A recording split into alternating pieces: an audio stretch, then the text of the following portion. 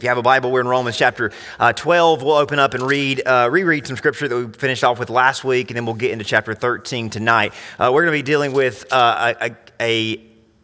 another challenging text. Romans 12 is very personal in terms of it challenges us who we are as people. 13 is going to deal with us, particularly with our citizenship and our function in society. So I think that we've called this series, this study, Crossroads, as in obviously a play on the word cross, as in the cross is the road to God and into His kingdom. But a crossroads, an intersection, is where you have to make a decision that taking the next step might cost you, taking the next step might change a lot about your life, but just as much as it is a crossroads for the sinner to make that choice for Christ, Romans 12 and 13 are a crossroads for every one of us as Christians, for us to be obedient, to follow God in that step that He wants us to take. It is crucial that we soberly consider His word for us and that we follow what this passage is all about, because it is the next step for every Christian to take in terms of sanctification. We are all called to be sanctified in Christ. Sanctified means set apart. It means to be made whole, to be made more complete. Every one of us as Christians being saved, we are in the process of being sanctified, yet our obedience is crucial. And as we looked at last week in Romans 12, bringing ourselves before God as a sacrifice, as a living sacrifice, is important so that God might take and transform our lives. So as we move into Romans 13, it's important that we keep Romans 12 fresh on our minds. Specifically, it's important that we maintain what we learned about in Romans 12, 1 and 2, which is that transformed and that renewed mind. He said in chapter 12, verse number 1, if we can go to the first slide, that he says that your mind would be transformed and renewed, that you would be living sacrifices. And that is the goal. That is the invitation that we're given in the first couple of verses. Now, otherwise, everything that we talk about from Romans 12 and Romans 13 will sound completely unreasonable and will be impossible. That if our minds are not transformed by the Spirit of God, if our minds are not renewed by the Spirit of God, and our lives are not changed in the image of Christ, the pathway God wants to take us down is impossible for us to get to. And honestly, it will be undesirable for us as Christians or as people. We will look at the commandments and think, well, I don't really think that makes sense. I don't think that's something I should do or I should want to do. It is important that we go into this chapter and into this subject with a transformed and renewed mind. And that literally means that we have brought ourselves before God and that we are saying to Him, Lord, have your way. Here's my heart. And that idea of a living sacrifice, it literally means the lives that we live are sacrificial, as in we begin to put others first, put others before us. Now, we covered this, but just so that we're all on the same page, Romans 12 makes it clear that living for Jesus and what we should do as living for Jesus, that's not some vague pathway that we sort of all sort through privately and figure out privately. Living for Jesus, as described by Romans 12, is pretty specific, and it's not at all vague, it's not at all murky, it's not at all something that we have to feel our way around in the dark about. It's pretty specifically laid out for us. Romans 12 places us within the body of Christ and says, now go and do for others as Christ has done for you. This is the end game for Christians, that our calling as Christians is that we would go and do for others as Christ has done for us. That's what Romans 12 has taught us about. I want to reread verses 9 through 21. I want us to understand really clearly what is the Romans road for a Christian, what our calling is, our lifestyle, what it should look like. And again, notice that from 9 through 21, we get the picture of what Jesus was like, who Jesus was and what He was like. And I want us to hear these verses again before we move on into the next chapter. He says, let love be without hypocrisy. Abhor what is evil, cling to what is good. Be kindly affectionate to one another with brotherly love and honor, giving preference to one another. Not lagging in diligence, fervent in spirit, serving the Lord. Rejoicing in hope, patient in tribulation, continuing steadfastly in prayer. Distributing to the needs of the saints, given to hospitality. Bless those who persecute you, bless those and do not curse. Rejoice with those who rejoice, weep Weep with those who weep. Be of the same mind toward one another. Do not set your mind on high things, but associate with the humble. Do not be wise in your own opinion. Repay no one evil for evil. Have regard for good things in the sight of all men. If it is possible, as much as depends on you, live peaceably with all men. Beloved, do not avenge yourselves, but rather give place to wrath. For it is written, vengeance is mine, I will repay, says the Lord. Therefore, if your enemy is hungry, feed him. If he is thirsty, give him drink. For in doing so, you will heap coals of fire on his head. Do not be overcome by evil, but overcome evil with good. So we get this idea that this chapter is all about doing for others. It's all about putting others first. We get that from the very beginning of it. Let your love be genuine. Verse 10, be kindly affectionate to one another. Give preference to one another. And as we read throughout that passage, it becomes clear that we are becoming more and more like Jesus, to the point that we are not repaying evil for evil, but we're actually doing good for those who might not deserve something good done for them, just like God did for us, right? So the command is, go and do for others as God has done for you. And in case you're wondering, does it mean that we do for others in every way that Christ has done for us? Absolutely. As the last few verses are telling us that we should forgo revenge, choose forgiveness in the most extreme of circumstances even, that when we are prone to and apt to repay someone, we would do the opposite. Rather than repaying them, we would heap coals of fire upon their head, as in we would do good for them, not evil back against them. And this is consistent with the theme of the Bible. The Bible makes it clear that when the Bible commands us to live godly and follow Christ, there's always that connection with what we do for others and how we serve others. And the Bible makes it clear, living for God always involves living for others. Loving God is always associated and actually authenticated by loving others. That every time we read about loving God in the Bible, it's always followed up with that command to love others, because in reality, God is most concerned with and God is most passionate about how we treat one another, because it's in that we actually become like Jesus. Because what have we learned in Romans chapter 12? That God has called us as sanctified Christians to love one another as Christ has loved us. So if we are going to live for God, it is directly associated with how we live for others and what we do for others. And we cannot say we love God if there is not that connection with a love for others. Now, Jesus at one point was asked, what is the greatest commandment? And now when you ask someone what the greatest commandment is, you're expecting a single response, right? If you come to me and say, hey, Justin, what's the most important verse in the Bible? And I turn around and give you two verses, you're going to say, well, I only asked for one. Now, that might be a little bit wrong for me to do that. If you ask for one, why would I give you two? But Jesus, who I think is a pretty good authority on the subject, was asked on one occasion, what is the most important commandment? And he said what the Jews expected him to say, love the Lord your God with all your soul, all your might, all your strength. But the thing about loving God is, and the way the Jews understood it, is you can define loving God any way that you want to. Well, I love God because I don't do this, or I love God because I do this. But Jesus said, let me help y'all out. If you want to know what loving God looks like, this is what it looks like. He says, this is the great and first commandment, and the second is like it. Well, we didn't ask you for two, Jesus. He said, I know you didn't ask me for two, but you're not going to get one from me without the other, because it's two sides of the same coin. So just so you can't walk away and think loving God is some vague, abstract idea, here is what loving God looks like. Love your neighbor as yourself. If you want to know what loving God looks like, start loving the person next to you, because that is exactly what God has called you to do. The second is like it, as in you can't have one without the other. Love your neighbor as yourself on these two commandments. You can't just have one. On these two commandments hang everything, right? Law of prophets, the Old Testament. That's the Bible to the Jews. Paul says in Philippians, this is our calling as Christians. Philippians chapter 2, he says, let each of you look not only on your own interest, which is what our nature is, but also to the interest of others. Have this mind, as in that was the mind of Christ. Have this mind that Jesus had. What was on Jesus' mind all of the time? Doing for others. Now, We think about Jesus being this miracle worker, this wonder worker, and he was. But name one thing that Jesus did for his own self-interest.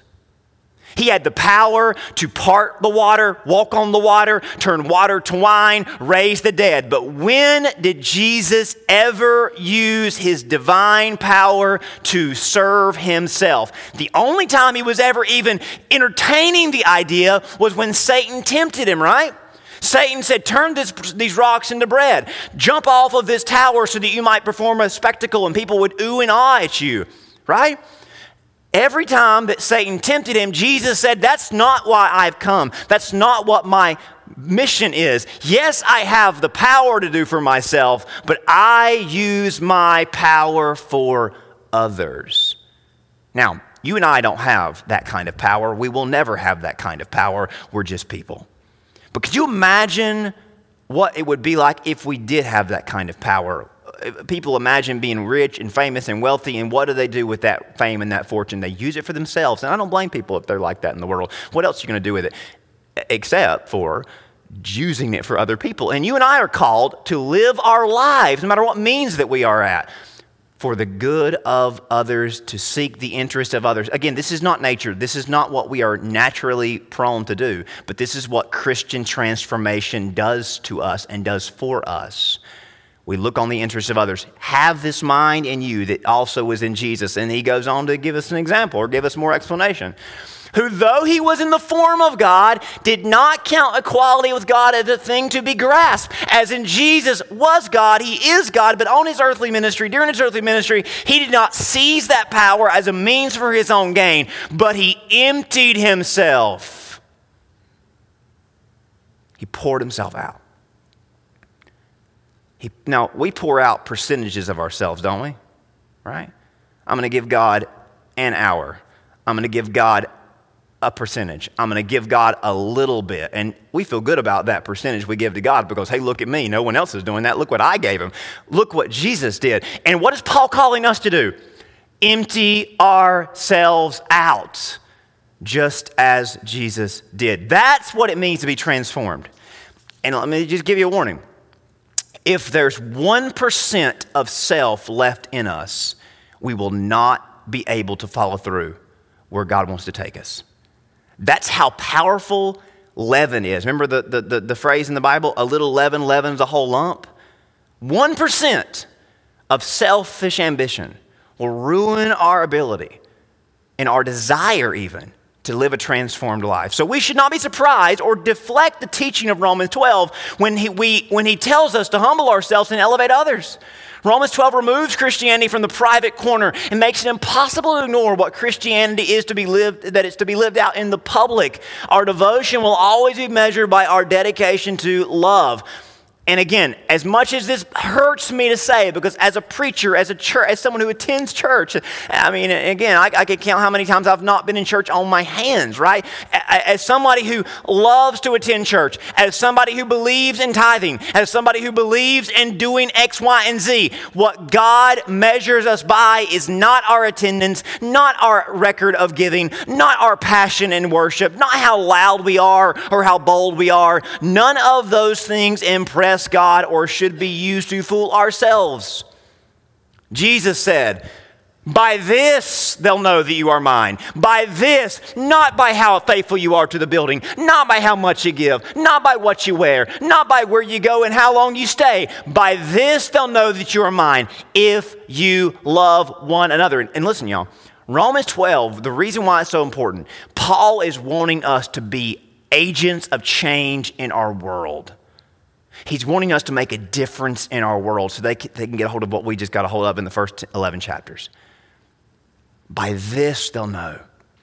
Now, 1 Corinthians 13, y'all know the spiel where Paul says, if I have tongues, if I have knowledge, if I do all the greatest works, but I don't have love. What did it say? And I'll paraphrase it for you. If I have gifts, if I have knowledge, if I have works, but I have not love, I gain nothing. It's a big deal, isn't it?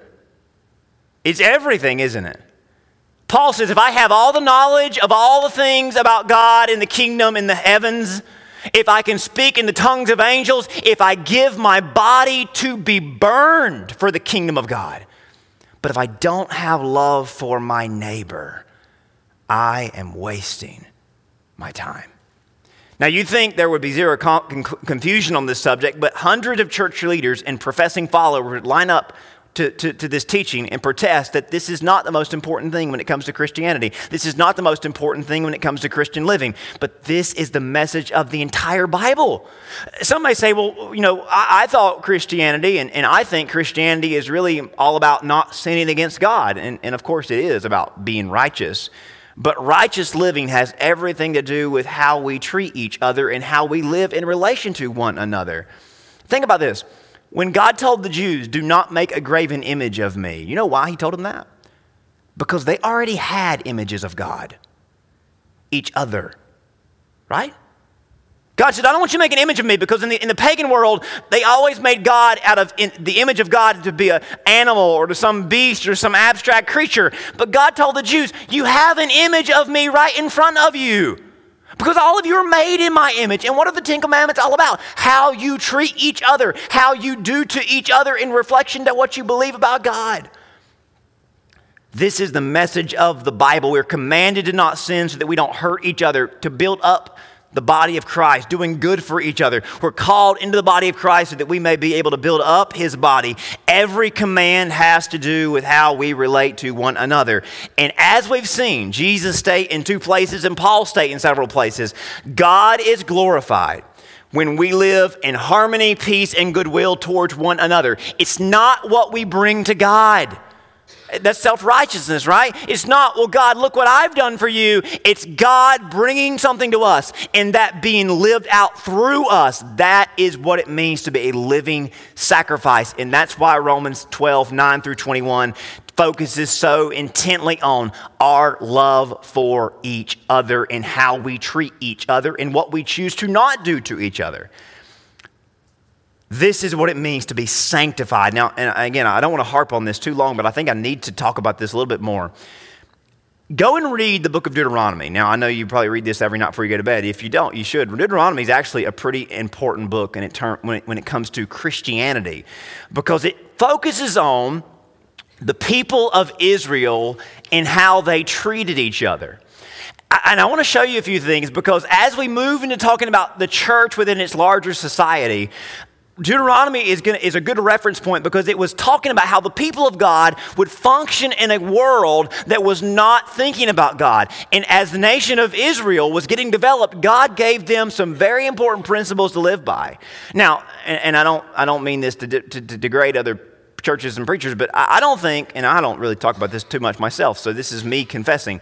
You don't hear this stuff preached a lot because it's so convicting and it contradicts our politics and our own agendas. And again, let me just kind of poke at us a little bit. You know why, churches and evangelicals, we love hearing about certain things in the Bible that are so abstract and that are all about theories?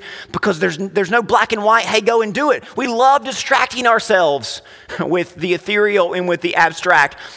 But there are certain passages in the Bible that make it so clear what we should do that we often avoid them. And again, that's just kind of how it works and how our nature is, but it's a shame. Now, we should, and I pray that we best realizes the need for transformation, the renewal of mind that Christ wants to give us. If our worldviews are similar to the worldviews of the people around us that are not Christians, then that shows us that that's not a sanctified worldview. That's not a renewed, transformed worldview. But I want to show you how the ideas of Romans 12 are not new to Romans 12, but God has been preaching these ideas since the very beginning, since he formed the nation of Israel, regarding lifting others up, regarding loving each other, regarding doing for those that you might not consider doing for naturally. If you go back to Deuteronomy and you read through almost every other chapter, you get verses like this. And this is a verse where God is explaining what he is most passionate about.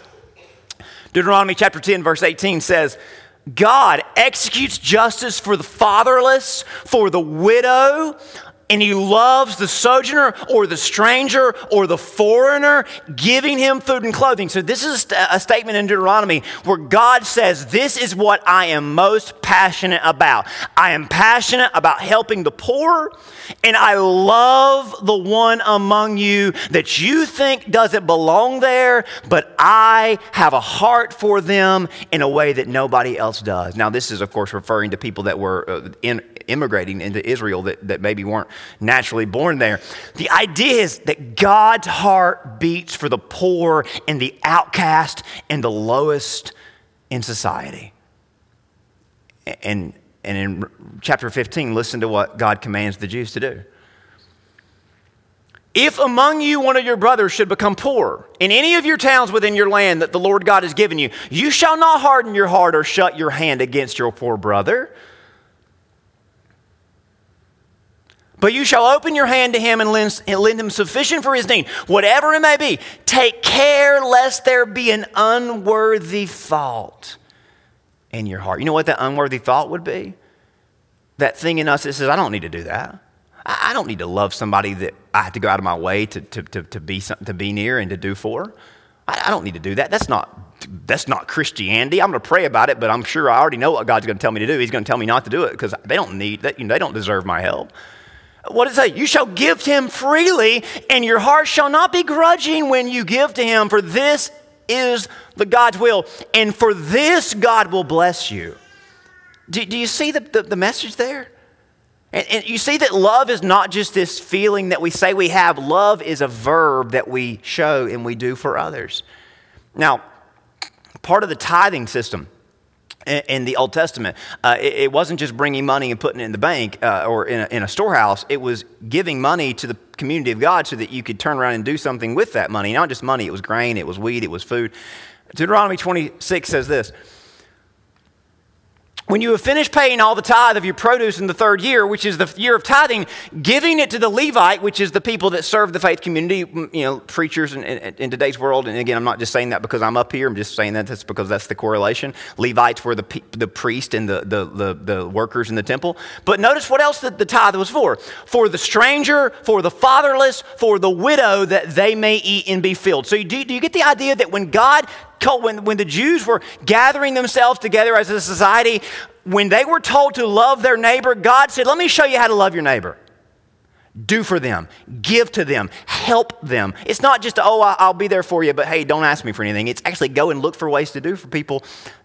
In the same way, God wants to sanctify us and make us present in our world where we are actually doing what we should be doing. Now, I got to say this is completely averse to what most people think is important when it comes to following Jesus. And it should open our eyes to what it means to be a living sacrifice and how we should renew our minds and be transformed by his will. Now, listen, I just showed you 6 verses from Deuteronomy. There are hundreds of verses that say the same stuff. And if you read the chapters, if you think I repeat myself a lot, Deuteronomy repeats itself every chapter, which should make us think, right? If we say we love God, but we don't love being like God. You hear that? If we say we love God, but we don't like being like God, or we don't love being like God, we need to rethink what love is and ask God to give us his heart. Now, the reason why I'm log jamming us right here, because if we can't get this and rejoice in this, we will never survive Romans 13. You hear that? If we can't get Romans 12 and obey Romans 12 and adopt this lifestyle of love one another, do good for one another, raise others up whenever they're below us, if we can't get this, Romans 13 will be completely irrelevant to us. We will read it and we will think that does not apply to me, and that is completely a joke. And I'm not putting words in your mouth. That's just what we'll do. That's what I do in my flesh. So I read this chapter and think, well, that's not going to happen. That's not going to work. Church, let me just ask you this. Me included, what do we do for the people in our community that are poor, that are without the things that we have? What do we do? Nothing. Now, you may be doing something I don't know about, but what does the church as a whole do for people in today's world? We do barely anything. We give a little bit of money here and there. We feel bad for people, but most of the time we just judge people and say, well, they should do better and they should work harder. This is so convicting. Maybe for y'all, I don't know, but for me it's so convicting because to preach this and to teach this, but then follow up and not do anything about it should scare us. And should make us rethink what we actually believe in and what we are actually living for. Now, Romans 13 might remind us, and it is going to remind us, that we can get so distracted by this world that we lose track of what our focus is and what our mission is. As we move into Romans 13, Romans 13 is about how we function as citizens in the worldly kingdoms wherein God has placed us. These subjects go together because we are tempted to ignore our Christian mission and become distracted by our kingdom building. That's the reason why these two are back to back. Because if we don't realize our purpose in this world, it's so easy to get distracted by the kingdoms that we want to build and the things that we think we should put our hands on. What happens when we do that is we get discouraged and we get more aggravated because we have a world working against us. Romans 13 is going to remind us that yes, we have a world working against us, but that should not bother us. And it does, doesn't it? But it should not bother us because we must focus on what God has called us to do. You know what happened? Well, you know what went wrong for Israel? Israel moved into the land. And they all went into their own corner. They got houses they didn't build. They enjoyed wells they didn't dig. They enjoyed fields they didn't plant. They made life about them. And they did not care for one another. They did not love one another. They by all means didn't care for the poor and the widow and the fatherless and the stranger. They kicked those strangers out and they let the poor and the widowed and the fatherless just fend for themselves. And as a result, they became so focused on themselves when things didn't go well for them. They crossed their arms and they pouted, and eventually they had no kingdom at all. If you want to know why every country, every economy is doomed to rise and fall, it's not because who's in office and it's not because of policies of the left or the right. The reason why every so many years countries come and countries go, it's because we must be reminded of what we are actually put on this earth for. So thank God for that roller coaster ride, if in fact we learn from it. Church, this needs to be preached every week in every church to houses full of people convinced the main problem in the world are the sinners outside. But really, truly, honestly, the biggest hurdle in our world today is the careless, distracted church full of people inside. And I am one of those careless, distracted people. I am one of those. I have a hunch that all of us are in that category some way, shape, or form. So may God help us and forgive us and change us, and may the rest of our time detach our grip from this world so that the urgency of our mission might become more pressing. So one last warning.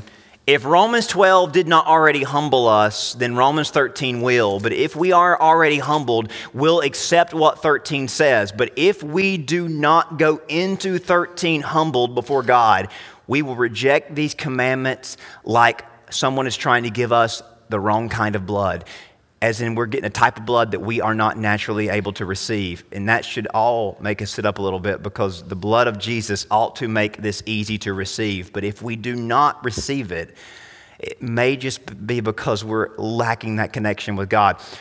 Coming off of chapter 12, 17 through 21, we hear this about not seeking revenge, and we hear this about not fighting fire with fire, how we should not do things unworthy of our character, how we are to leave our enemies in the hands of God, overcome evil with good, Christian good.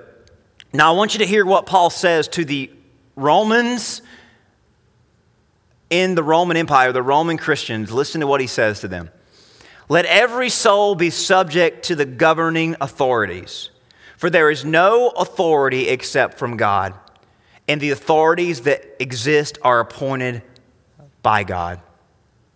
Therefore, whoever resists the authority resists the ordinance of God, and those who resist will bring judgment on themselves. For rulers are not a terror to good works, but to evil. Do you want to be unafraid of authority? Do what is good, and you will have praise from the same. For he is God's minister to you for good. But if you do evil, be afraid, for he does not bear the sword in vain, for he is God's minister. It's a pretty strong label to give the particular person that he's talking about. We'll talk about that in a minute. He is God's minister, an avenger to execute wrath on him who practices evil. Therefore, you must be subject, not only because of wrath, but also for your conscience' sake. Now, here's what Paul is doing. And we've already heard him diffuse our urge to seek our own selfish agendas, for our own selfish ambition. Now he is attempting to remove the distraction and the allure of worldly power. He teaches us to see all governments, our government particularly, as placeholders serving a purpose initiated by God. Now, we've referenced Daniel a lot at our services, how God raises up leaders, he raises up kingdoms, he lowers them and lowers leaders at the same time. But what Paul is calling for here specifically is what I call a cooperation of church and state. And here's the thing, the state may never cooperate. The state most likely will not cooperate, so it's up to us. It's up to us to be the cooperating ones. Now, there's part of you, there's part of me that says, I will never do that. I don't want to talk about that unless the right people are in power, of course. Paul is calling the Christians and for the church to be agents of cooperation. You can't guarantee the state's going to play ball, but we must, within our means, understand our role and our function. Philippians chapter 2, verse 14, Paul said this, do all things without grumbling or disputing, that you may be blameless, innocent children of God, without blemish in the midst of a crooked, twisted generation. So he acknowledges the elephant in the room. Yes, our generation, his and ours and everyone in between, is a crooked and a twisted one. But you are placed there to be lights in the world. And I'm calling you to exist in that place without grumbling and without disputing. Church, isn't it true that some of us as Christians, we don't know how to go into a conversation with people without arguing? We don't know how to talk to people that disagree with us without disputing with them and grumbling with them. We don't know how to even have conversations with people that are not just like us without fighting with them or without inciting some argument. And of course, we can't control their side. But for as far as what depends on us, a lot of us, we don't know how to talk to people that are different than us. And Paul says, you got to learn how to do that. And you've got to learn how to cooperate in the place that God has placed you so that your light may shine. So that for your sake of your conscience and for the sake of your witness, you may be able to reach people. Now, just a word on the governing authority of the day. The governing authority of Romans and Philippians' day was a tyrant named Caesar. You've heard of him. There was one named Tiberius, there was one named Claudius, there was one named Nero. Every single one of them thought themselves to be a god and would kill anyone that did not bow before them. The Caesars ruled in the first century. They all had their own brand and flavor of evil and oppression. And Paul's command to those Christians in that government is to cooperate. Now, cooperation does not mean comply in the case of disobedience to God. As far as if we are commanded to disobey God, the Bible always says, do what is right in the sight of God, regardless of what man commands you. But as far as respecting and minding the business of the greater kingdom, that's what this is about. A lot of people will look for verses to justify their irreverence and disrespect, but they'll ignore these that make it very clear. Again, be subject to your authorities. Submit to your authorities. Be subject for the sake of your conscience. Now, we hear stories in the Bible of men like Moses and Daniel and the Apostle Peter who obeyed God rather than obeying man. But they always did so with a respect for the kingdoms wherein God placed them. They didn't go looking for verses to use God's name in vain to get out of doing what was right. The deeper meaning of this text is to detach us from the worldly kingdoms and trust what God is doing and rest in Him, even if the world around you is full of unrest. The whole idea is that we would have faith in the God who is sovereign over the state, even if his righteousness is nowhere to be found in the state. Do you hear me on that? Have faith in the God who is sovereign over the state. Why is Paul telling us to be subject to our governing authorities? Because God placed them in authority. He's not saying be subject to them because they're great. He's basically saying they're not so great, but God put them there, so this is the court we are playing in, and God has a plan, and God has a will. And we may not always understand that, but as God is building towards something greater in the place He has put you, you have faith in His sovereignty, even if the state that you're in lacks the righteousness of God. Defer to His rule. It's not about a battle for us to win, but trusting that God has already won that battle. Now, I want you to, the greatest example is Jesus, of course, when He was before Pilate. Maybe we don't want to consider that example because it's so extreme, but again, Romans 12 has been all about making us like Jesus, so maybe we need that kind of extreme example. Remember, Pilate was incredulous because Jesus would not fight back. He kept goading Jesus and poking Jesus and prodding Jesus. And finally, he lost it. Finally, he said, "You will not speak to me? Do you not know I have the power and authority to kill you? Jesus, are you going to sit there and have that smirk on your face knowing that I can release you or I can kill you? You're going to play this, oh, I'm not going to talk game." Pilate says, "Come on, Jesus, I know you want to say something to me. I've heard your reputation. I know you're passive. I know you're not a retaliatory guy, but I am about to crucify you and you're not even going to say anything?" Do you not know that this is Satan's response to you and I every single day as this world pokes and prods and tempts us? This is what he says to you every day at work when somebody is getting under your last nerve. This is what he says to you in your relationships whenever you're trying your best to love one another, but somebody keeps poking and poking and poking. And he says to you, "Do you not know?" Jesus responded, "You would have no authority over me at all unless it had been given to you from above." That's the only thing he said. Pilate, as far as the authority, your authority was given to you. Whatever you do to me is above your pay grade.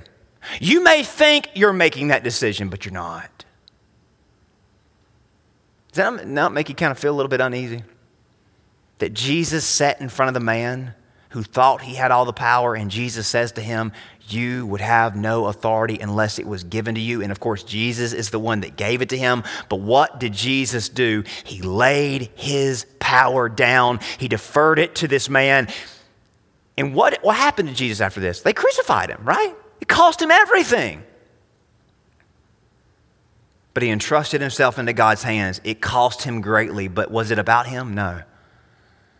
Romans 12 has transformed us into this image, and this is taking it further. Jesus could have called legions of angels. He could have built a kingdom catering to him, but he did none of that, and it's his mind, it's his heart that sanctification is calling us to adopt. And if this seems radical, if this seems extreme, it is. It is. Romans 13 is calling us to cooperate, respect, not talk bad about those who rule us. I think the best way for Christians to regard, and I know I've already probably said some things that are not popular, that's okay. I may say some things in the next few minutes that you don't think I should ever say in church, but that's okay because I'll probably say a lot worse before it's all over with. As regarding our relationship with politicians, I've prayed about this a long time, so I'm not just saying this flippantly. I think the best way for Christians to regard politics is this.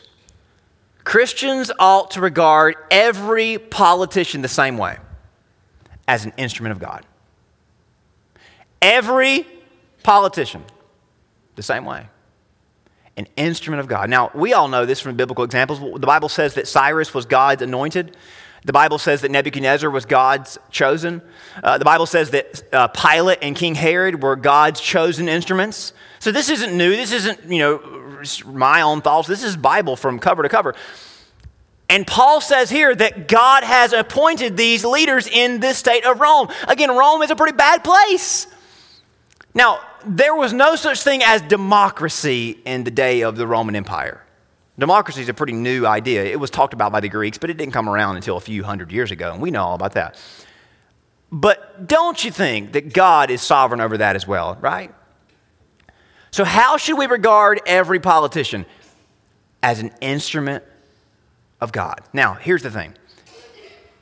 Certain politicians, you will say, amen, of course they're an instrument of God. I voted for them. But certain politicians, you're going to say, well, there's no way they're an instrument of God. They're everything against God, and maybe they are. But I can't preach to you Romans 13 as honest as I am supposed to without telling you this is true of every politician. This is true of the ones that are the most heinous people on the face of the earth. And this is true of the ones that you think carry a Bible and are pretty close to what you are. But according to God's word, every politician is an instrument of God. So what do we do with that? Well, here's what I think we should do with that. We should not cheer them, nor jeer them. Now, I use jeer because it rhymes. But you get the point, don't you? We should not ever applaud a politician as somebody that we really think is, hey, because they're an instrument of God. God gave them that position. You honor them, 1 Peter 2:17. Honor the emperor. You pray for them, 1 Timothy 2:1 and 2. Pray for kings. Pray for leaders. Pray for your leadership and on every level. You regard them as God's choice, verse 4, right? For he is God's minister for you. So we shouldn't cheer them. And again, if you cheer them, that's fine. That's your choice. But I'm just telling you biblically and what I believe the Bible teaches. You shouldn't cheer them and you shouldn't jeer them. And again, some of them you want to cheer and some of them you want to jeer. And we maybe want to do both at the same time. But the best way to respond to them is to neither cheer nor jeer, but to honor them and pray for them and regard them as God's servant. And here's why I'm making such a passionate plea about this. We harm our testimonies if we attach ourselves to mere mortals. And we harm our testimonies if we attack mere mortals. This protects us from being detached from God's sovereignty, and it keeps our eyes on the same mission, which is to function as best we can within the state that God has put us in to build up his kingdom through love, humility, and service. I know this flies in the face of everything we feel that is normal and natural because this stuff has not been touched in pulpits and churches. And meanwhile, we have taken our cues from other agendas. We must let this text transform us. In another word, we cannot fall for the bait of people and parties. We will risk turning our heads to things that do not honor Christ, or from things that do not honor Christ. We best stand for what Christ stood for, attach ourselves to him. That way we are never compromised by a platform that has policies that we know good and well are not godly or not Christian. So I know, while we're on the subject, I'm sure somebody would say, well, Justin, what about voting? I mean, we're already talking about some uncomfortable stuff. Let's talk about it. How does that fit into this? Every Christian should and has a civil responsibility to vote. And every Christian should vote their conscience. But do not be so quick to condemn those who are voting different than you. Because with every mortal we cast our vote for, we are doing so with an awareness that they are imperfect. And ultimately, they are in the hands of God. Do you hear that? With every mortal that we cast our vote for, we are doing so with an awareness that they are all imperfect instruments of God. And regardless of the outcome, we defer to God's rule. Now, here's why I think we should accept this maybe with a little bit less tension than we might be wanting to. Because when Paul says to the Romans that your king is God's minister, you know who he's talking about? He's talking about a dictator. A cold-blooded dictator. A godless, pagan dictator. He's talking about a dictator who was years away from enacting widespread, full-scale persecution of every Christian, of every church. Do you know what this mentality, you know what this attitude got Paul? They cut his head off. Right? I mean, we're adults. We can be honest. We can be real about this. You know what this attitude got Peter? They crucified him. You know what this attitude got John? They put him in a pot of oil and boiled it to as hot as it could get, and he wouldn't die, and they exiled him on an island. Yet I'm hesitant to say they were in the wrong by doing this. Paul says we must see them as God's servant. I know that's messy, but this world's messy. And it's never going to be perfect until God's kingdom comes. And you know what I think this is really supposed to make us do? It's supposed to make us realize that there's no circumstance where we put our heels in this earth, that we should always live on the tip of our toes.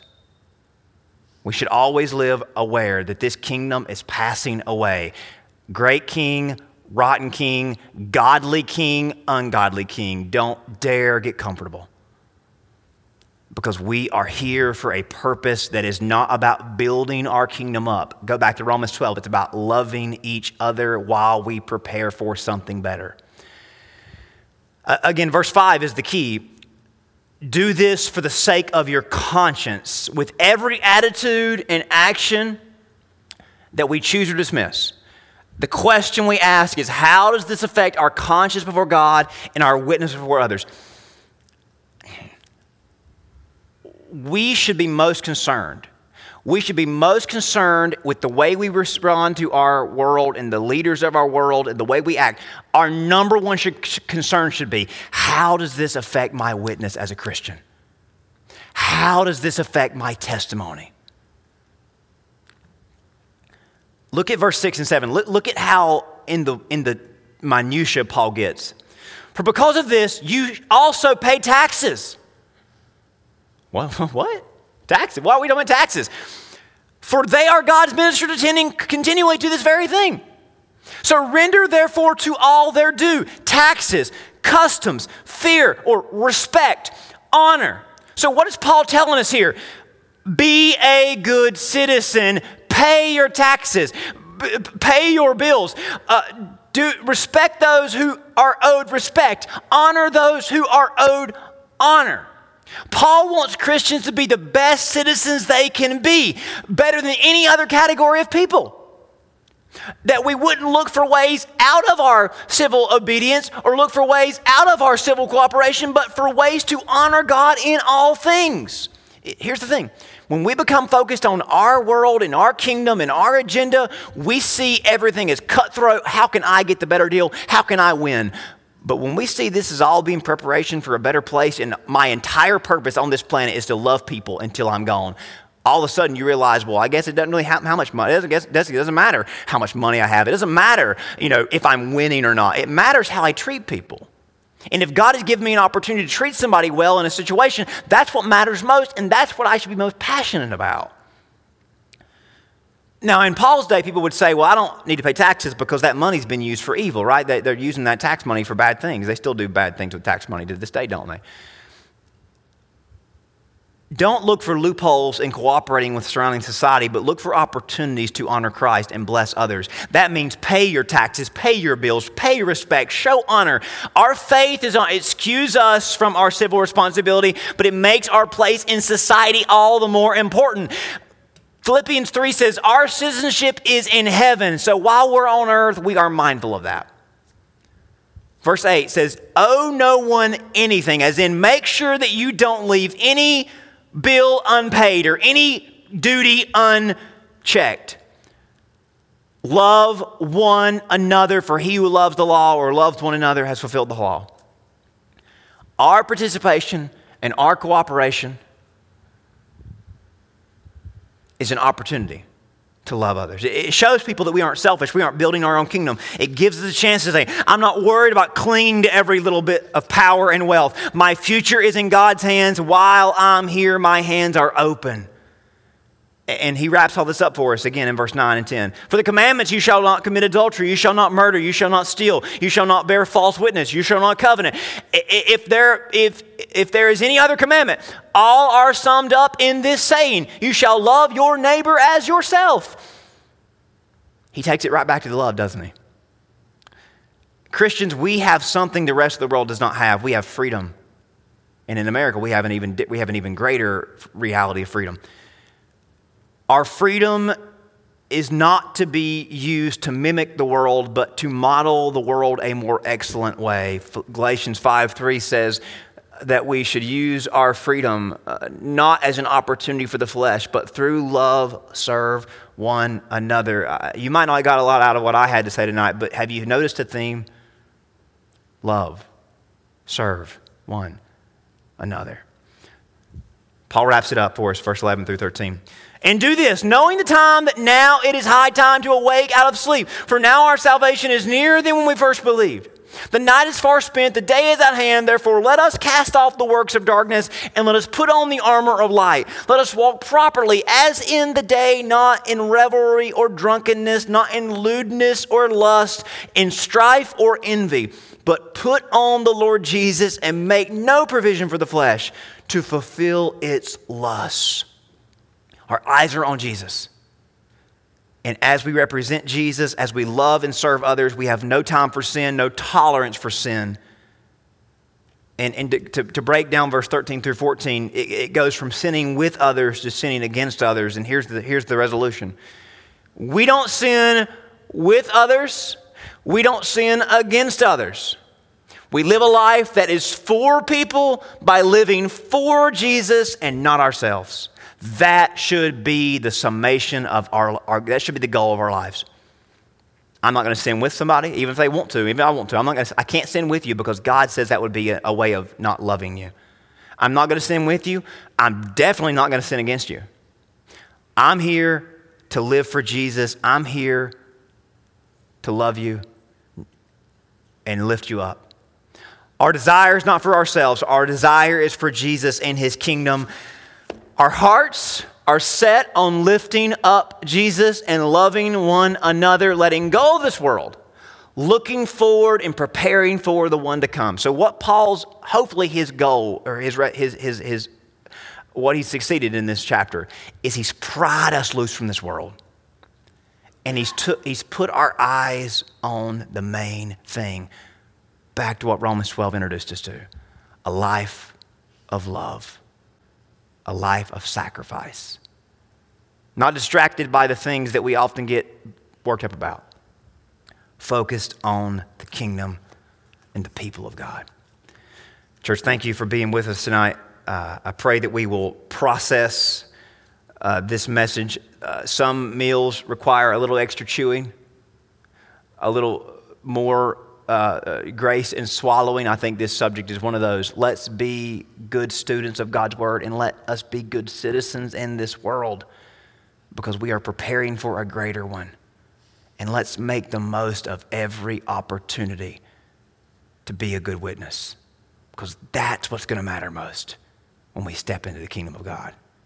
And who we bring with us is what we're going to be most concerned about. Let me pray for you.